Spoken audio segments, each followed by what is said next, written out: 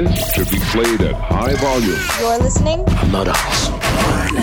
the Grind Hours Podcast. You can either have the money and a hammer, or you can walk out of here.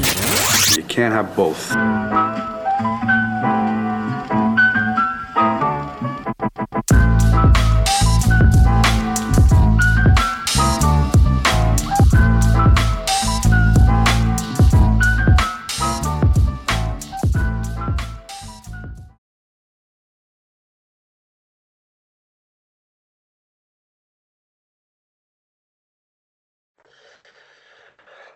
On today's emergency podcast edition of the Grind Hours Podcast, we're talking the Francisco Lindor trade. This is very old school-esque.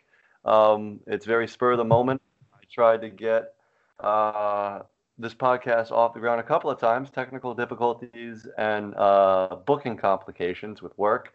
We're arriving at this, and I'm not mad at it. I have second-time guest, recurring guest, Mets fan, Robert Presser on the line, and you're the second person that I texted about this. Actually, no, you're the first person I texted about this.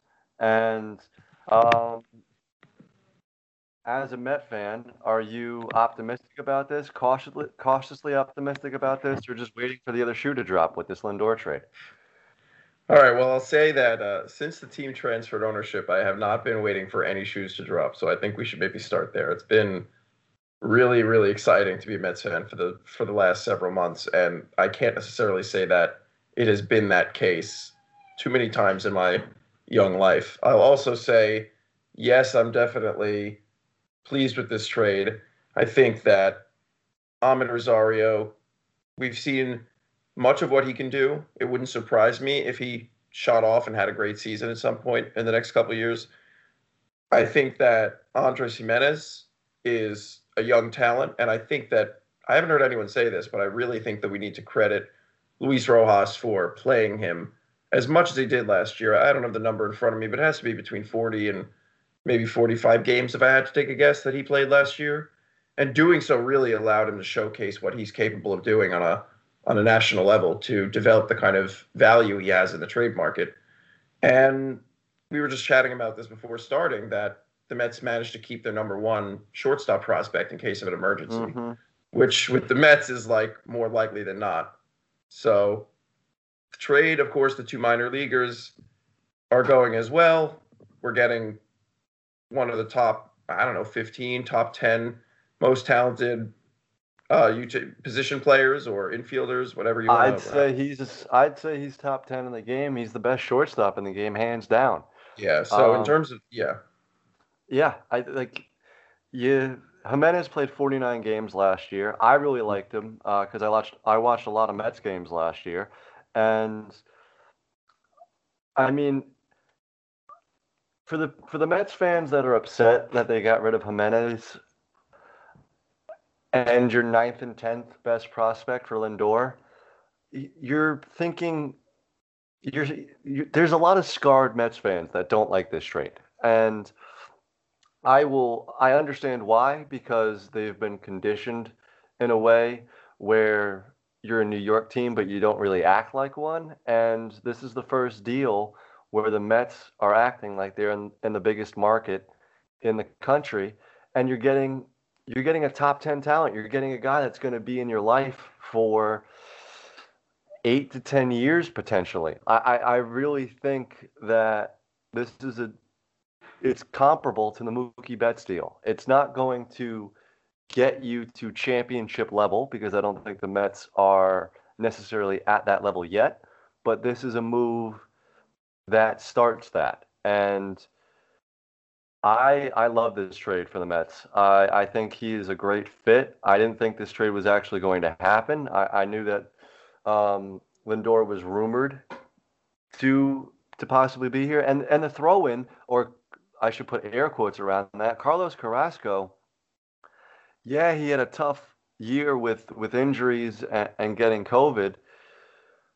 But, I mean, when he's healthy, he's a really good arm, and he could be a very nice Robin to DeGrom's Batman until Syndergaard gets back. and you have Stroman. So right there, once Syndergaard comes back, you have four legitimate starters that you can throw into a playoff series. Because screw the regular season, this team talent wise is arguably a top three team in the league. Yeah, I think that the offense is going to be, without question, really quite terrific. And I think we talked about this last time I was on the podcast, that this team has quickly shifted from a team that I always felt, on any night you could see just an absolutely incredible pitching performance, to a team that might allow 6 runs a game and still win. You're going to be biting your nails, chewing your cuticles from the 6th inning to the 9th inning most nights, because you don't know what you're going to get out of the relievers. They could be locked down or they could be horrendous. But yeah, it definitely shifted to more of an offensive-minded team. And to that point, I mean, for the foresight of Alderson to negotiate in that deal, and I, of course, don't know the particulars of how that went down, but for the foresight to say, no, we need an arm. We need a pitcher out of this trade, and we're going to make sure we get one. We're going to bring in someone with maybe a tattooed history, you could say, for Carrasco, but he's had great years. And, I think for me, the fact that he, of course, as you mentioned, he's had injuries, he's had cancer, but the fact that he recovered from that shows that perhaps he's the kind of player who's going to do whatever it takes to win. I'm glad you brought up the point about Carrasco as well. What this does for me is I like their arms. I think this pushes Lugo into the bullpen, which benefits him, because as much as the Mets want him to be a starter, I think it's a Jabba Chamberlain situation where I think he's better out of the bullpen and he's just not a starting pitcher. So you have Lugo, you have Trevor May, you have Gazelman if you want, Matz if you want. Don't forget you still have Betances. You got Miguel Castro from Baltimore last year. Brad Brock could have a bounce back. Betances is definitely going to have a bounce back year. I would love to see them re-sign the lefty who's a free agent, who was just Justin Wilson. Justin Wilson, yeah, thank you. I couldn't place the name. So I like their arms a lot. I think it's a plus that you didn't give up David Peterson either. I really, really like him as your fifth arm. David Peterson, a guy who throws 92 and locates, and I think he throws a sinker. Like, he's not looking to overpower anybody, and I think it's great to just have somebody who can go out there reliably and eat a couple innings and just delicately retire batters. That's what he does, and he's done it pretty well. You know what? It also helps that he's lefty too. So exactly, yeah. Because we don't know what we're getting out of Matz. I think honestly, what this trade does is push Matz into a long reliever role, and you could potentially see what happened with Lugo in 2018 with Matz. Just put him in short spurts, let him just fire at all cylinders, not have to worry about keeping something on the back end for the 6th or 7th inning, and just let it loose. And I think he could be very valuable in a situation where if it's the right spot in the order, you could have him eat 2 or 3 innings potentially if you really need him to. I like Stroman as well in terms of the rotation. So what this deal does is just make your team better all around. I don't know if you're better than the Braves. I really don't. I don't want to go out here and say that the Mets are the proverbial favorite yet. Actually, let's take a really quick break, and we'll come back and talk about the potential moves that this could do for the Mets down the road. Let's switch gears and talk about the offseason as a whole, because I think this is not only the domino that's going to knock the LeMahieu, Bauer, and Springer dominoes into effect, and they're going to land somewhere in probably the next 2 weeks. I think you could still go out and get a Springer, and I don't think you have to necessarily get a Bauer, but you can get Plan B, somebody underneath him that's still good, that could still give you innings. You can't go out and get the dude from Japan anymore because the signing day is come and gone with him, so he's sticking in Japan for another year. But you can throw your hat in the ring for a Tanaka, for a Paxton, for um, an Odorizzi, because I don't think Odorizzi is signed yet. I'm not certain. I don't think he signed it either because I feel like we would know if he were signed. The thing is, I mean, some of these other players, it's hard to imagine them going anywhere other than their team that they just entered free agency on. Like, I can't see LeMahieu going anywhere except back to the Yankees. I can't see Tanaka going anywhere except back to the Yankees. The kind of connection that those two players have with the fan base, and in the case of Tanaka, in spite of a language barrier, I think is so incredible. And I mean, we've seen LeMahieu succeed in other places, but the degree of production since he started wearing pinstripes has just been unmatched. I mean, he's been such an underrated, underappreciated across baseball type player with high batting average, such reliability, great batting average in clutch situations, plays like every infield position. So I can't see him not going back to the Yankees, but he should be getting paid commensurate with that production. Well, I mean, the talk with the Yankees, and this is the Steinbrenners pitching pennies, is they don't really want to go the extra year with LeMahieu, which I think is ridiculous. I think he's been the MVP the past 2 years of the league. But I really think that I don't think Bauer's on the table anymore for the Mets. I think they've moved on. I'm okay with that. I don't think he's going to get too much money in this market, and they don't need a number one, right? Like, they need some guys who could take innings between the 3 to the 4, 3 to the 5 slot. You need what you thought Waka was going to be last year. That's what you need.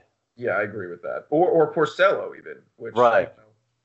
No, I fully agree with that. I mean, Springer would be incredible to come here, but I could see someone like him, even at his age, which I think is 29 or 30. I could see him getting overpaid right now, and there's still a part of me that's a little bit resentful of the whole Astros thing because he was one of the focal points. Like, this isn't J.D. Davis, who had 4 plate appearances and was a rookie that year or something. This is like a guy who's at the center of it. But we need a center fielder, so you balance it. You reconcile those two facts. I think what Springer can do for you in center field, it doesn't matter what his past is. He's a guy who could hit 40 bombs for you, bat 280, and play tremendous defense up the middle. And I mean, if you get Springer, you've solved your problems for the past, I don't know, decade since Beltran and Reyes left. Because that's where the problems have lied. It's been up the middle. So you got James McCann, you just traded for Lindor, and if you sign Springer, I mean, you bring in Lindor and Springer, 2 top 20 guys. Yeah. I mean, that's improvements in defense all the way around, right? Like, I liked Wilson Ramos in spite of his pretty bad season last year. I think that was still a great signing for the 2 years we had him because he was just so good the previous year. But it's obvious that his defense is not on caliber with James McCann. And then, you look at putting one of the best infielders in the majors at your, right in the middle of that infield and in Francisco Lindor. And of course, you're going to have a much better infield. And then when you look at, the center fielder, I like Brandon Nimmo as a center fielder, but he just doesn't look as comfortable out there. But then we have a problem because he's not a center fielder. Right. But then we have a problem of where do you put the other outfielders? You've got Michael Conforto, who, by the way, please re-sign him, or please extend him, I should say. He will be extended. But you've also got a Dom Smith and a J.D. Davis. I think J.D. Davis has to play third. I'll keep saying that. I think J.D. Davis has to play third. But then where do you put Dominic Smith? Where do you put these other outfielders that all need homes? I think I'm not sold, or I don't know. I don't think anybody knows where the DH lies in terms of National League, but it's going to be a godsend for the Mets if the DH is here to stay. in the National League because they're not going to have to worry about getting Dom Smith at bats. You could put Dom Smith at a DH role, or you could put Alonso at a DH role on some days if need be, and roll out with your best. If you do get Springer, which I think is now Jared Porter, his full focus is, okay, what is it going to what's it going to take to get Springer in here? So, and again, if you get Springer, I think that pushes you over the hump once the Syndergaard gets back as the best team in the NL East. I really do. Yeah, I mean, it comes down to what kind of rotation the Braves are going to have, because last year their starters were just so decimated by injuries, yet they were still quite good. So, I mean, I don't like to call my shots, and especially when a team has a really active offseason, and I'm not complaining, don't get me wrong, but I personally tend to be a little bit more reserved about being more, I try to be more reserved. It takes me back to San Diego. I think it was in 2015. They made all these trades. It got Upton, and they got Kimbrel, and they were so excited, and then they totally just were the Padres in 2016. Well, I mean, they did the exact same thing. I put it on Twitter. I said, I just want to cover my bases here, and that we can end on this. That I said, the Padres have, quote unquote, won the offseason before, and they did the exact same thing with getting Snell and Darvish. So on paper, they're awesome. Super Padres is what I've heard. Yeah, no, they had a great offseason. And the difference between maybe the Padres then and the Mets now, and this is maybe me just rationalizing, I don't know, is maybe the Padres didn't have quite the level of talent necessary prior to those acquisitions, prior to those trades, right? Whereas the Mets really did have a pretty strong core of players. You're talking about the Davis and McNeil. Where do we even fit McNeil? Right, Alonso. Second base. And, oh, right, duh, of course. Well, yeah, second then short. Yeah, honestly, this infield is absolutely stacked. I really think Mets fans are gonna, and again, we'll end on this. I think Lindor, as terms of a clubhouse presence, is going to fit right in with this club. I think him and Alonso are probably going to be best friends when it comes to just who their personalities are. I don't know what Lindor's nickname is going to be. But so, I mean, you're going to have to counterbalance a polar bear and a flying squirrel in the infield, but just the versatility that this team has all around, the lineup flexibility that you now have, where do you put McNeil? Because Lindor, you have a Lindor, Alonso 1-2. That's ridiculous. I mean, and if you get Springer, that 1-2-3 of Lindor, Alonso, and Springer, that's arguably the best in baseball. I can't say enough good things about this trade, and I think this is going to be the staple of when things turned around. I'm not saying this is going to be a trade that gives you a World Series trophy, but it's definitely going to usher in a different era of Mets baseball. Yeah, fully agree. Great. That's like a great summary of the way we're all feeling over these last few days. Really terrific. All right, Robert. Now is the time to promote yourself. If you got anything going on, the red carpet is all yours, and go ahead. Thank you so much, Joe, and also thanks for having me back.